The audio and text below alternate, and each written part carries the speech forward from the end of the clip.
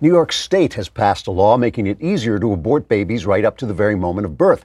Governor Andrew Cuomo celebrated the event by having the World Trade Center lit up pink in honor of women's rights and red in honor of the fires of hell where he'll be burning for all eternity. Though religious leaders objected to the law on the grounds that it was tantamount to legalizing infanticide, Cuomo complained that they were being unscientific because everyone knows that babies don't become human until they pass through the magic vagina, where vagina fairies sprinkle them with twinkly rainbow dust that gives them a soul. Cuomo added that such late abortions would only be permitted in cases where the mother's health could be used as a meaningless excuse, or until people got used to the idea of slaughtering inconvenient children, whereupon all bets would be off and let the bloodbath begin. In a speech to a crowd of dancing shadows lit by an eerie red glow, Governor Cuomo said, quote, "This is a major step forward in the quest for women's freedom and absolute evil. We plan to continue our celebrations by sacrificing a goat to the law's sponsor in return for a guarantee of worldly success, wealth, and long life, followed by endless torment in a flaming pit of night black nothingness," unquote. Cuomo's announcement was greeted with cheers from feminists and hideous demonic homunculi. But I repeat myself. On the bright side, though more helpless children will be legally murdered now, at least this is an opportune moment for me to plug the DVD of the movie Gosnell, the trial of America's biggest serial killer, to which I contributed the screenplay. It releases on February 5th, but pre-orders have already made it a bestseller on Amazon. It tells the true story of abortion doctor Kermit Gosnell, who was convicted of murdering babies and is currently serving time in prison, after which he'll be appointed Surgeon General of the state of New York. Trigger warning, I'm Andrew Klavan, and this is The Andrew Klavan Show. I feel hunky-dunky, life is tickety-boo. Birds are winging, also singing hunky-dunky-doo. Ship-shaped, ipsy-topsy, the world is zippity-zing. It's a wonderful day, hurrah, hooray! It makes me want to sing. Oh, hurrah, hooray! Oh, hooray, hurrah! So all the polls suggest that Donald Trump is losing the fight over border security, the shutdown part of the government. A majority of the people consider the partial government shutdown a serious problem, and they hold Trump responsible, possibly because he said he would be responsible and he'd be proud to take the responsibility. People support border security, but they're less sure about the wall and so on. But there is another side to this that the polls might not be picking up. With the government shut, Trump has been keeping a somewhat lower profile than usual and has thus been acting less Trumpy and more presidential. He made a good Oval Office speech and has even offered a thoroughly reasonable compromise measure that in a sane world could kick off border negotiations that would reopen the government. Meanwhile, the Democrats and the press, but I repeat myself, have been on full crazy-ass, crazy leftist, crazy display. They're calling the president's names. They refuse to compromise. They skew the news. They hate on children and religious people. They've been pulling tedious, childish stunts like canceling the State of the Union address for completely dishonest reasons and basically acting just like Democrats.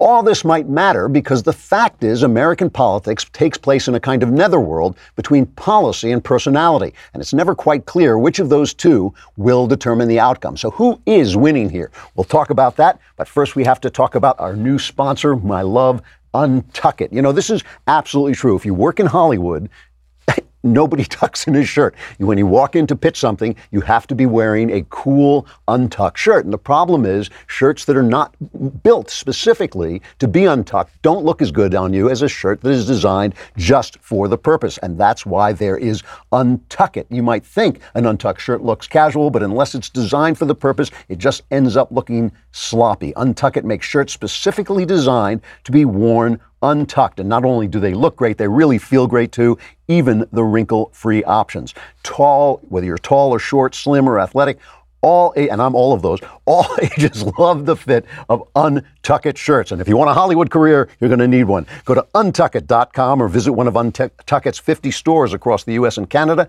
Use promo code Klavan for 20% off your first purchase. So if you want the perfect fitting shirt, regardless of your shape or size, try the original Untucked shirt. And remember, use promo code Klavan at untuckit.com for 20% off your first purchase. You'll look great. You'll be able to look in the mirror and say, yeah, but how do you spell Klavan? It's Klavan, no E's. Just make it look this easy. You know, the Klavanless weekend is coming up, and while you're pre-ordering the Gosnell DVD. That may have been the sickest plug in human history, but here is a less sick plug. You can also pre-order Another Kingdom. Please do. It's got wonderful blurbs now from Dean Kuntz and Greg Hurwitz, who will be with us later on the show, an excellent thriller writer himself, and he's given Another Kingdom, the book, a great blurb. Please pre-order it if you can afford it, because it really helps the book sales to move up the ranks in Amazon. So it really is amazing how much of our political attention now is taken up not by policy, but by personality. And we even confuse policy and personality by calling people names like racist and sexist, as if that was going to have an effect on us if their policies are not racist or not sexist. It's only the policies, after all, that really have an effect. So it's just amazing to me how often we get sucked into deciding things on whether we like people or not. I mean, the midterms were almost entirely decided. Everything was going great.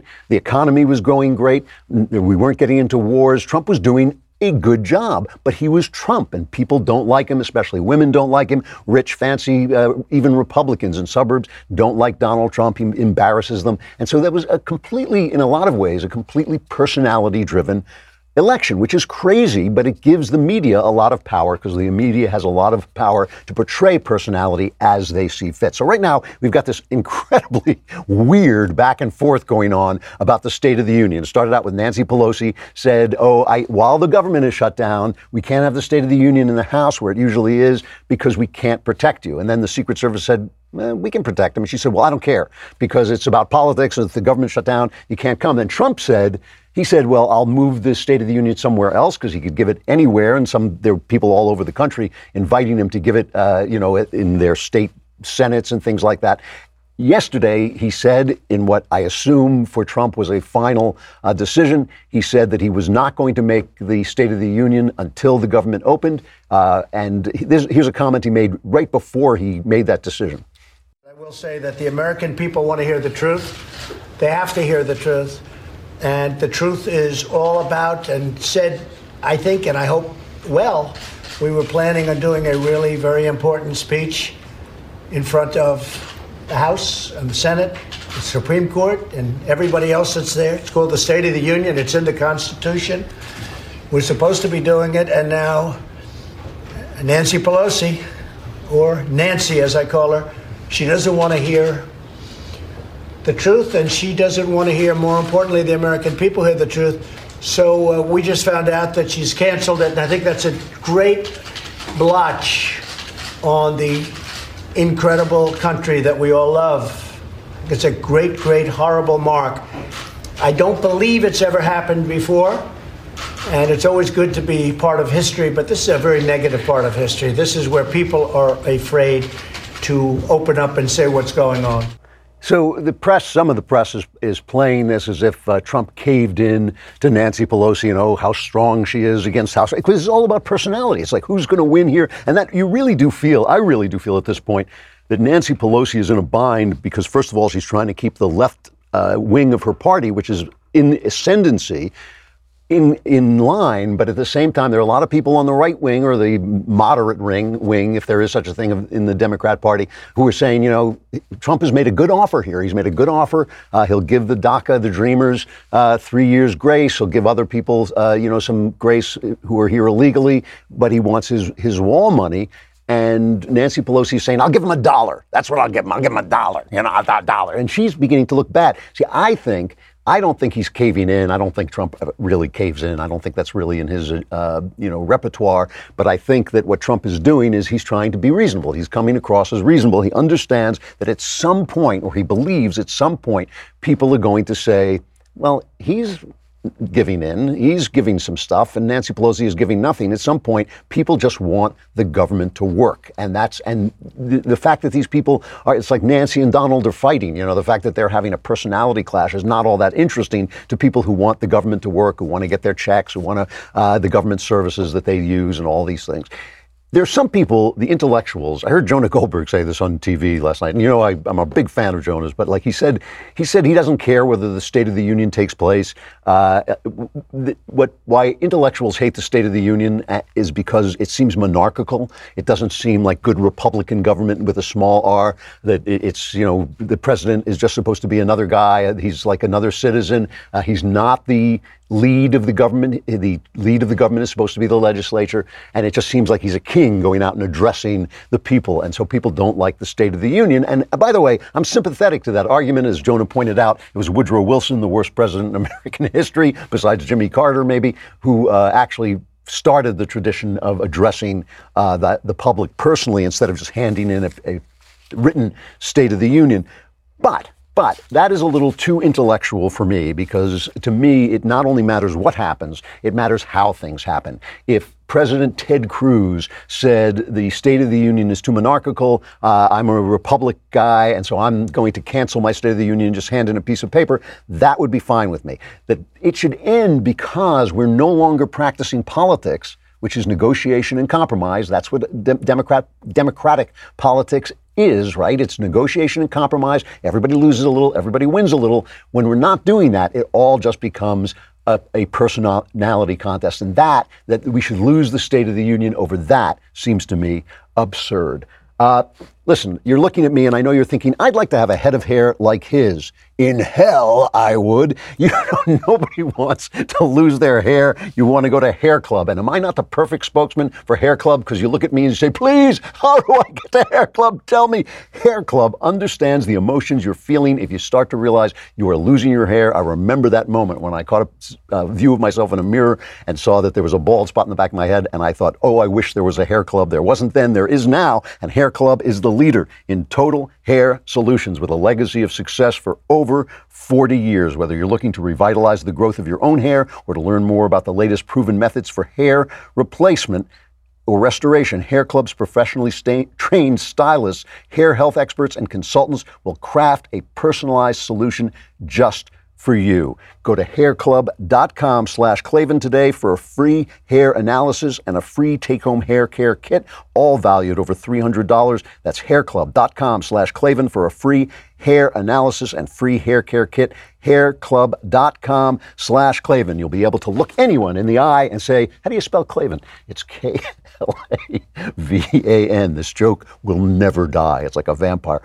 So they're voting. They're going to vote in the Senate on two different proposals that might open the government. One, which is Trump's proposal, would approve the $5.7 billion to build the wall along the border with Mexico.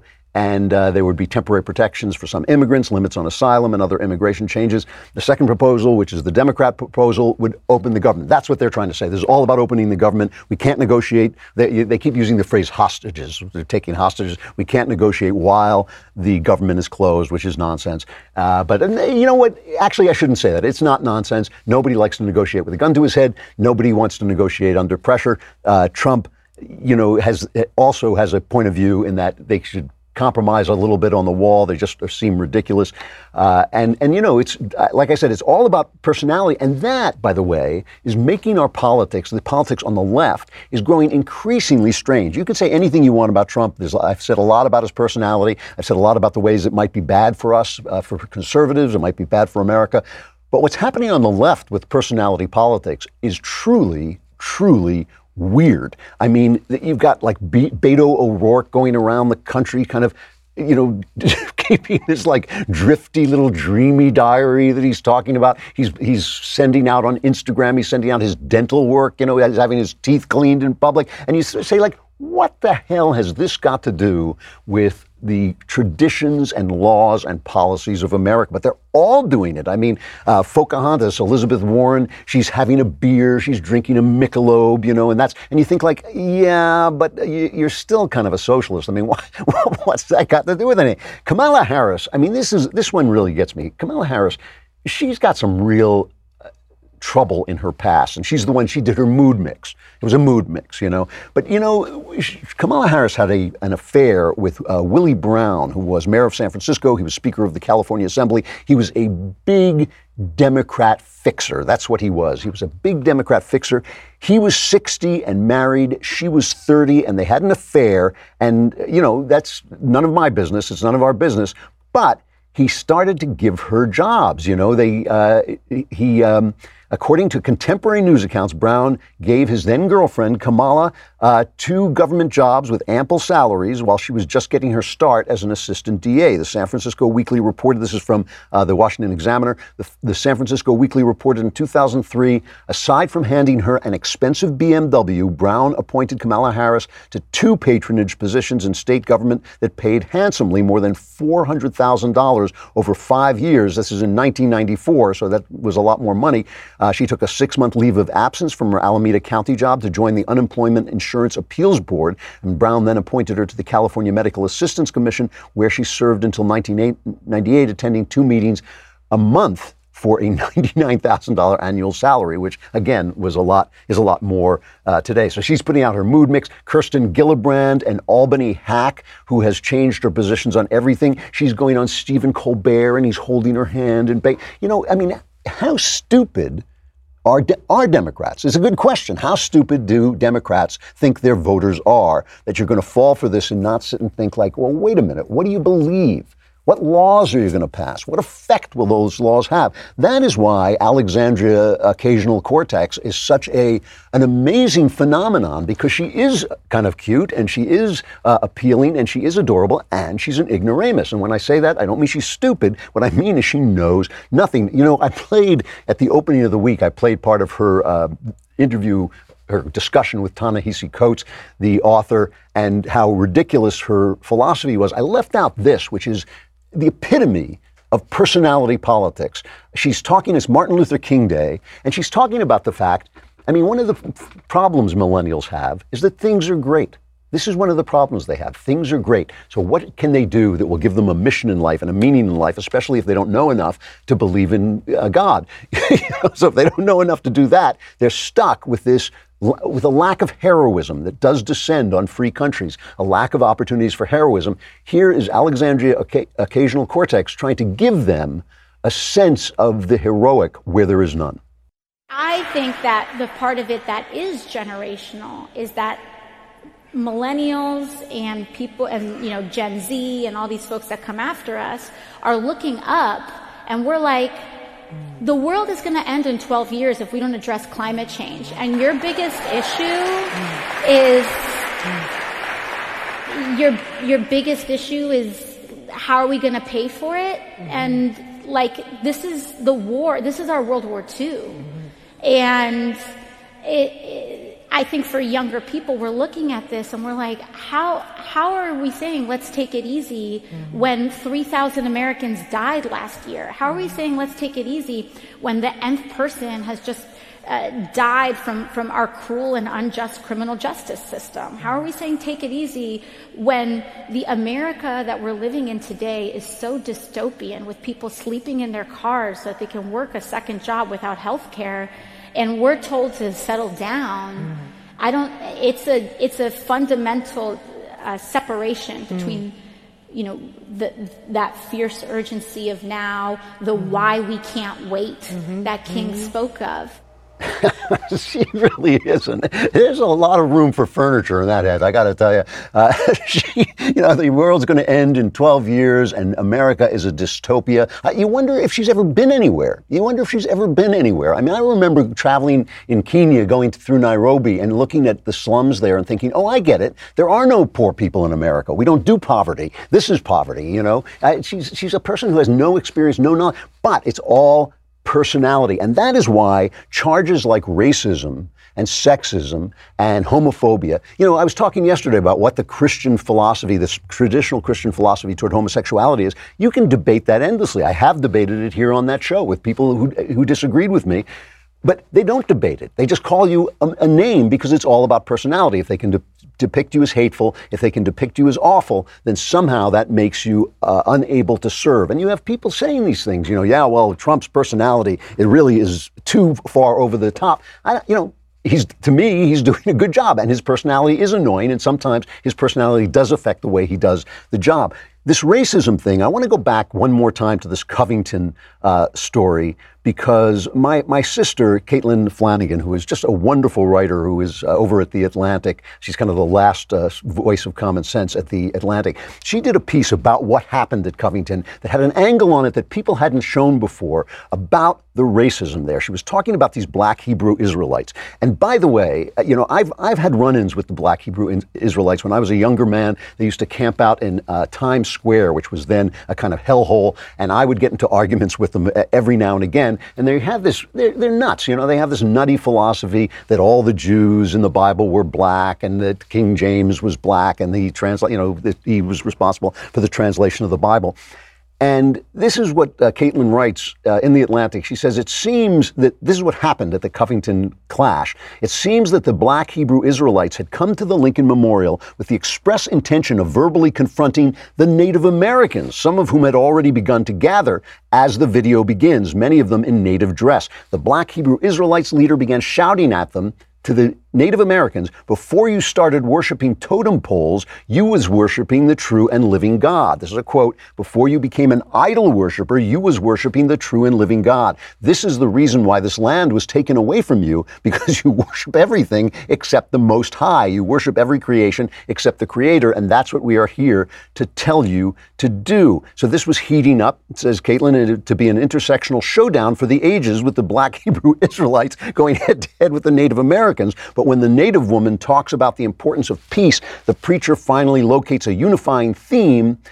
He tells her there won't be any food stamps coming to reservations of the projects because of the shutdown, and then gestures to the left where the Covington kids are and says it's because of these so-and-sos over there wearing Make America Great Again hats. And then both sides turn on these children. I mean, that's an amazing, amazing thing. And if you want to see, now the New York Times is running pieces about the black Hebrew Israelites. They called them a group.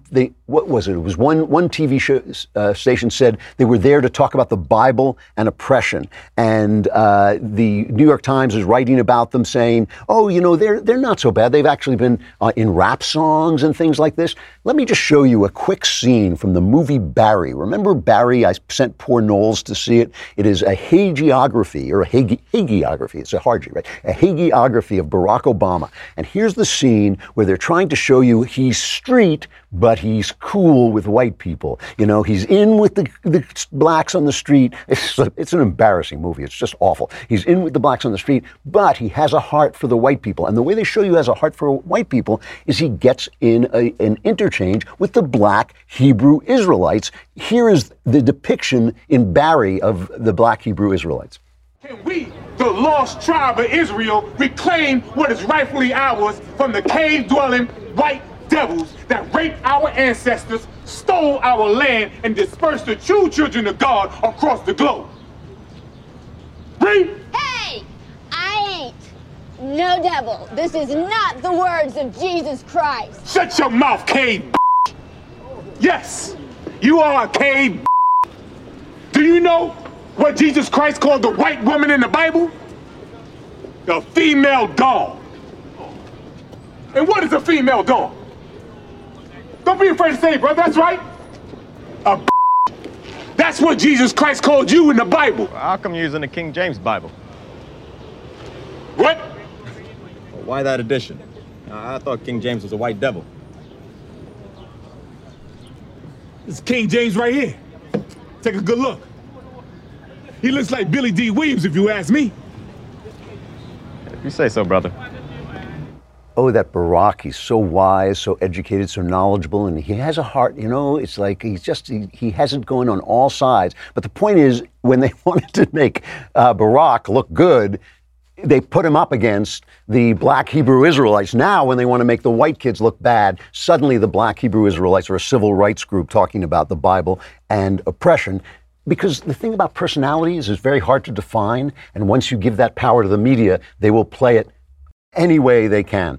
Now, I know what you're thinking. You're listening to what I'm talking about and thinking, yeah, that's interesting, but nice watch. Where'd you get that watch? Well, it is a movement watch, MT, because that's how they keep the prices down. They leave out all those expensive vowels. You know, this is, if you can see it, if you're listening, I can just describe it to you. It's a really attractive, very modernistic watch with a black face. But the thing is, it's the kind of watch that would cost you a bundle if you went in and bought it in a store. But because movement watches keep it simple and they do everything online, they save you a lot of bucks. Movement watches start at just $95.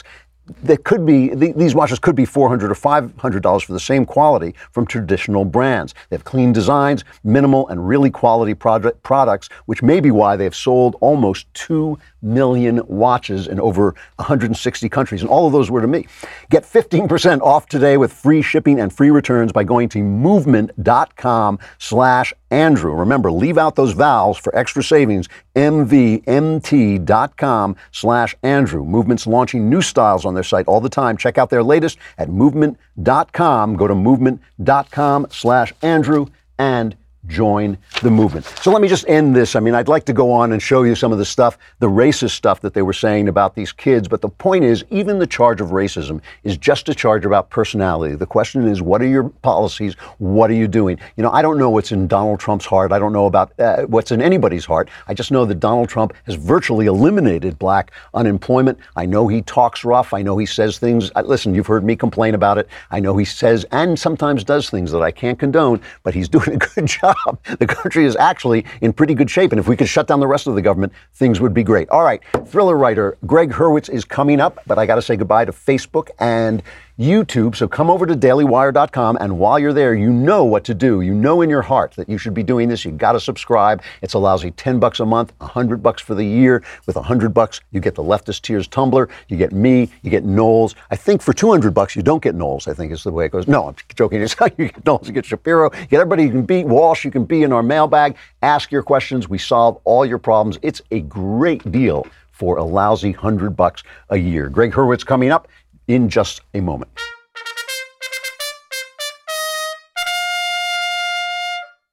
Talk a lot about the fact that when art forms age, they divide into intellectual art forms, intellectual products that nobody likes but the critics, and popular products that really kind of empty calories. I mean, I think that I talked about this in the movies, that nobody goes to see the serious movies anymore, but everybody goes and watches these superhero movies, which are really not very good. In the old days, the popular movies were also the great movies, things like The Wizard of Oz, Gone with the Wind, Mr. Smith Goes to Washington. Those were Oscar-nominated, popular, top-of-the-box office films, but they were also great films.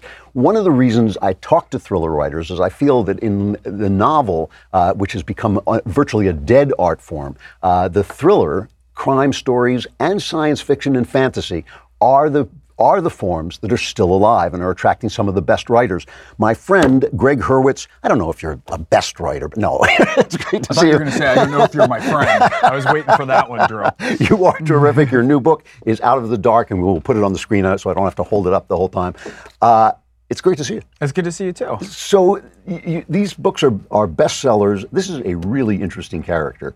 His name is Evan Smoke. Describe the character. Well, he was taken out of a foster home at the age of 12 and raised in a assassin program off the books. That happened to me. It is, yeah. That explains some of the aggression, Drew. And basically, he was brought up in what's called the orphan program to conduct operations where the United States is not allowed to be and to do things that the U.S. cannot do. And at a certain point, after operating and being trained up to be this person, the moral ambiguities of the program got to be too much. He left the program, went on the run, reestablished himself in Los Angeles, and is essentially a pro bono assassin. Now, he's only available to people in desperate need who have nowhere else to turn, and he's using all of those skills and doing it to help people who are up against impossible odds. You know, it really is. It reminded me, it's really funny. I was thinking to myself, you know what would be good? It would be a good idea to do The Equalizer as a modern guy. And then I thought, damn it, Greg got there first.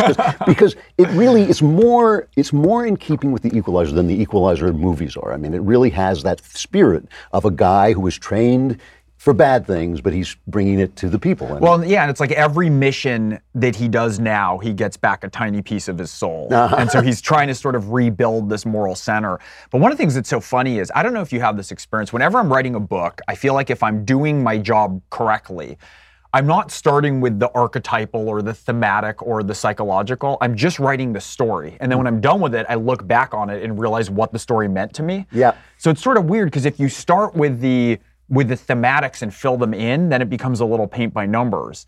That's exactly right. Yeah. Yeah, I mean, so and so it's this funny thing where, like, one of the things that I realized is, he's given the 10 commandments, operational commandments to live by his handler and father figure. Never take it personal, never make it personal, assume nothing, how you do anything's how you do everything. And when the series opens, it's him sort of reinventing himself away from those firm parameters and sort of breaking all of these commandments in his reconstruction of him being a new and different person. And it's so funny, because I started writing these books when I was 40. And I realized in hindsight, looking back at it, that part of what I was doing and dealing with in my own life was looking at all the rules that I lived by, which were pretty good and mostly adaptive with a lot of flaws and problems to get me through the first half of life. But upon turning 40, I was sort of figuring out, what parts of myself I have to let go of and reinvent to make sense for the back part of my life. Right. And here I am with no awareness of this till my 4th book's on the verge of coming out. And I was sitting down thinking about it. It was like, oh, of course, that's what I'm writing about. This is why I really believe that politics makes you stupid, because you get caught in this box of beliefs and it's very hard to get out, and it becomes about personality. I hate Trump and I hate Obama, and this sort of thing. But art makes you smarter, because it actually explains yourself to you. When you write a book, you're right. I find about 2/3 of the way through, I start to think like, oh, I get what I'm writing about. Now I understand what I'm writing about. And then it all sort of falls into place. But that's really interesting. It is about reinventing yourself, and it is, in thriller terms, it is in fact a sort of rite of passage into adulthood. Yeah, well, and what's funny is you and I mean, we are big proponents of the First Amendment. Yep. And what's funny is a lot of the time, and Jordan Peterson makes this point a lot. I want to talk about Jordan. All right. But we figure out what we think by talking, however imperfectly, and stumbling and making missteps. Right. And part of it, I mean, you and I have been friends now 15, 17, a long time. Yeah. There's not a ton that we agree on politically. Right. But I never have a feeling, if I'm with you discussing something, that if I stumble or make a point, that there's some version where you're going to like judge my moral character as a result of it. Like we can kind of combat and discuss things. And it's so funny, because with writing too, I feel like if I'm taking a frame of saying I'm going to write about my, grappling with existential issues at 40, the book would be lacking. It would be flat. It would be Jonathan Franzen. Everybody would praise it. No one would read it. Right. But so it's interesting, because there's a similar thing that if you go on the exploration as a writer with fiction and let it take you where it will, it's a similar thing to having a conversation take you where you will. That's right. And the more that you want to armor and go, oh well, you just said a buzz phrase that I don't like. One of the examples I give a lot is when I was growing up, my background, liberal family. And when I was in, let's call it junior high school, if anyone ever said family values, I'd have like this knee-jerk reaction against it. And then, I grow up, I have 2 kids, I'm married, I'm like, hey, maybe I should have family values, right? I mean, so there's these phrases that we, but like to explore, and it's funny, because it's one of the reasons I think that you and I get along so well is if there's a basis in fiction and narrative writing, and we're trying to be real, we're trying to write real things. It's an exploratory process, the way that a conversation has to be. And, it's funny, because I do some help with Democrats trying to kind of wrangle things. And I come back a lot. I quote you a lot for a line that we had. You and I were out at dinner, and you said something about 10 years ago. And you said, every time I turn on the TV, if it's the Oscars or something else, I'm told how stupid I am as a conservative. Yeah. And it really stuck with me. And it's one of these frames that really changed how I view entertainment, how I view the things that Democrats are saying. And it's like this amazing thing, because if I sit down and go to dinner with people who only agree with me, it's like there's not as much that I can learn. Right.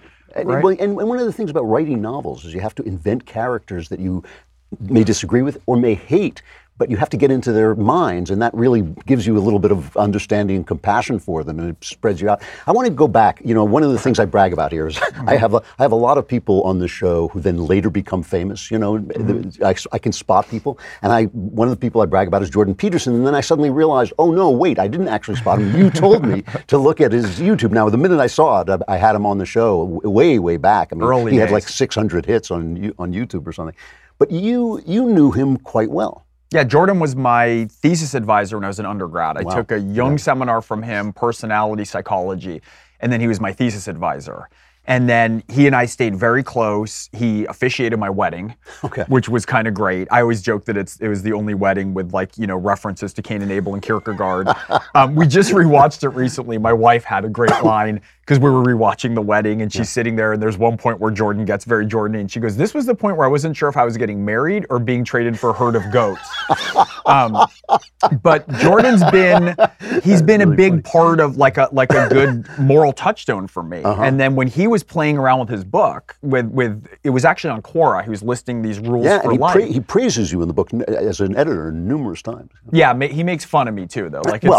Everybody makes fun of you, Greg. Of course, that's usually behind your back. But he did it in print. He stood behind it, Drew, unlike you. Exactly. But what's funny is I love this Quora thing, and so I put those rules in Orphan X. So this is now 2 years before 12 Rules for Life came out. Or as I say, this is when he was lowercase Jordan Peterson, not capital Jordan Peterson.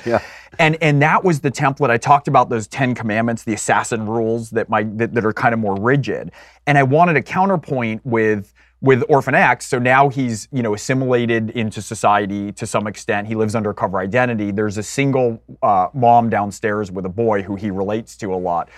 And she's trying to raise this boy more properly or in a more robust moral fashion. And so she has these Post-it notes up that are Jordan Peterson's Rules for Life when no one had heard of it. That's which was funny. So now you're just stealing from Jordan Peterson. Right. So now all of a sudden, so we're all kind of tangled up in that. So his book came out and obviously is an enormous success. And I'd been writing about it. Then he's thanking me. I was helping him, work and shape up that book before it was a book. So it's funny how we've tangled up in each other's work. So I think it's fair to say, I'm not sure I would call you a leftist, but you're a liberal. You're a you basically. I'm certainly not a leftist. I'm a liberal. But you're a liberal and Democrat. What do you think of the way he's been treated? I mean, I don't want to just talk about Jordan because I want to get back to what you were saying about Democrats, but just briefly, what do you think of the fact that he's being called a sexist and a white supremacist, and he gets called all this crazy stuff? I think it's reprehensible. I mean, Jordan and I have been in conversation about this before he, came out with his position on Bill C-16. Right. So, I mean, and a lot of this has been, I was one of the first people to go on record and defend him when there weren't a lot of people willing to put their name, in an interview behind it. I mean, I think it's reprehensible. I think it's stupid. I think it's wildly inaccurate. If you want to bother going on and looking, he has hour-long, podcasts or lectures about what's wrong with the alt-right and how they need to get out of their parents' basements. I mean, one of the other things, the charges of anti-Semitism I love so much because I always say, given that Jordan officiated my wedding 15 years ago, he's the most incompetent anti-Semite I've ever met. I know, there's a lot. What an idiot, when you listen to the left, there are a lot of incompetent racists and anti-Semites. Yeah. So you actually go and talk to Democrats about, you're kind of like the conservative whisperer. You're trying to tell them to stop. I mean, it really is uncivil to continually call people racist when you disagree with them. Well, yeah, and what I'm also trying to do is to figure out ways to there's so many voices in the Democratic Party that you would agree with, that we would sit down with and be able to have very civil discourse and talk about their positions that are aspirational, that are pro-business, that understand high conscientious approaches to seemingly liberal values, that share a lot of those same things, and also come from a position of look, if you and I disagree on healthcare or on a tax scheme, I come from a position of saying, I know that you care deeply about people who are left off the dominance hierarchy. I know that you do. You have some different concerns with the ways that we might get there that might take away people's personal accountability and won't be as positive. But if you can leave this sort of moral judgment aside and start to have conversations, there might be some differences on where people fall. And so I've had this interesting realization lately that when I talk about moderate or centrist Democrats, I'm not even just talking about policy, because I don't actually mind if some people are in a deeper blue district and want to experiment with things. The part that bugs me is I can look into your eyes and judge your moral character and find it lacking. I can judge your lower empathy approach as being like, if I could just educate you more, then you'd understand.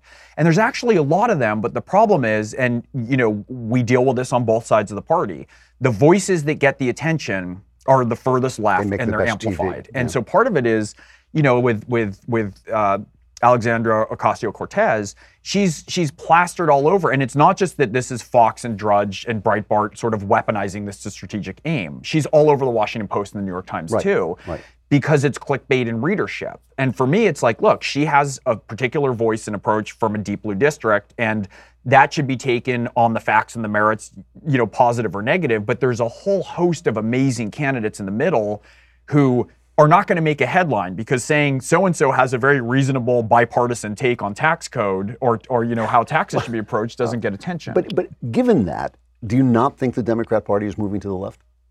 I actually don't. I mean, I worked with, you know, a number of candidates, all of whom have what you and I would deem to be centrist, moderate, certainly approach in having regard and respect for people who think differently than them, can speak to libertarians, Republicans, independents who had to win in the districts where they won. So not only in the approach, but even in terms of the value scheme of recognizing that innovation and accountability are essential and differentiation of outcome.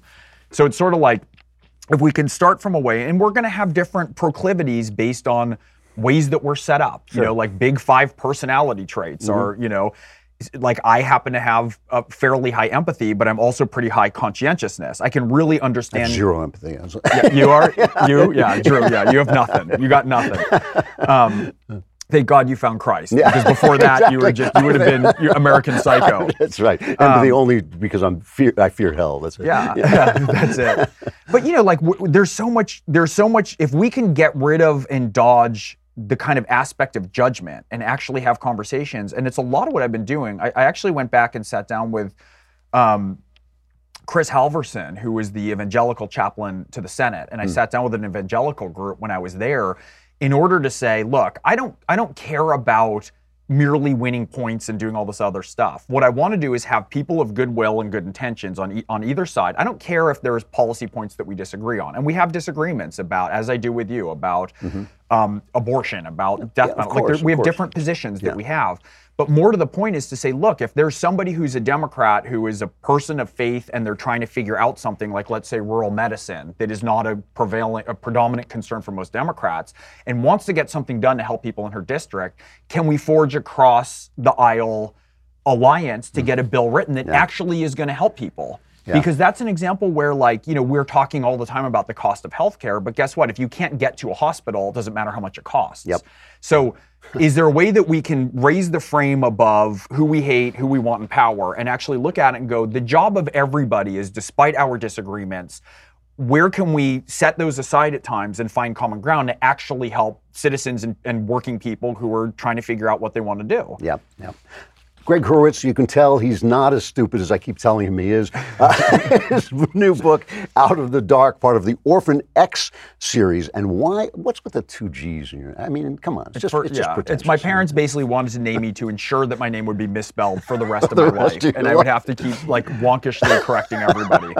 Greg, it's great to see you. Good luck with the book, and I'll talk to you soon. You know, usually I have often ended with stuff I like. Today I want to talk about something I hate, which is this news story about Bryan Singer, the director of Bohemian Rhapsody.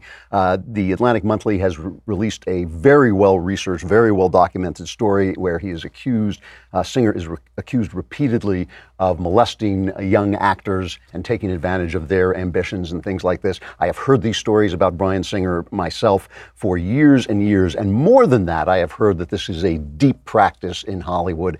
And the thing that bothers me is that in Hollywood, the newspapers, all the news agencies depend on the ads from the movie companies, do not want to cross them. I don't know how deeply the police depend on that as well, but I just know that these stories have been around for years and nobody does a damn thing about them. You know, I was talking to Sebastian Gorka on his show about some of the things I feel conservatives need, and among those are less opinions and more fact gatherers, more fact-gathering journalists who will not deliver conservative news, but who will not be scared off by liberal, megaliths like the movie industry. This is something that I think goes deep into Hollywood, and I think we really should deal with it. There's no reason why a young man wants to be an actor or a young woman, he should be molested as a matter of course. All right, the Klavanless weekend is upon us, but you can suck up some more Klavanly goodness by going on Amazon and pre-ordering Another Kingdom.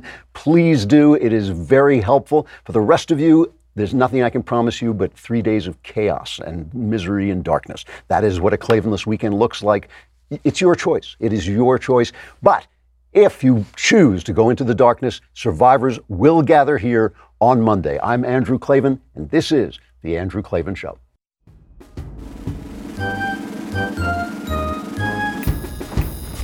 Oh, hooray, hurrah.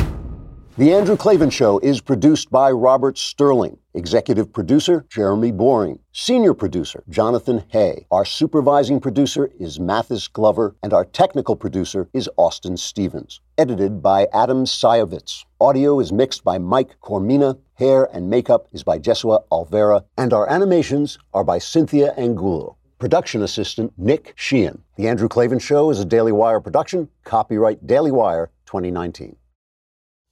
Today on The Ben Shapiro Show, Venezuelans rally against dictator Nicolas Maduro, the shutdown reaches its final stages, and the MAGA hat wars continue. That's today on The Ben Shapiro Show.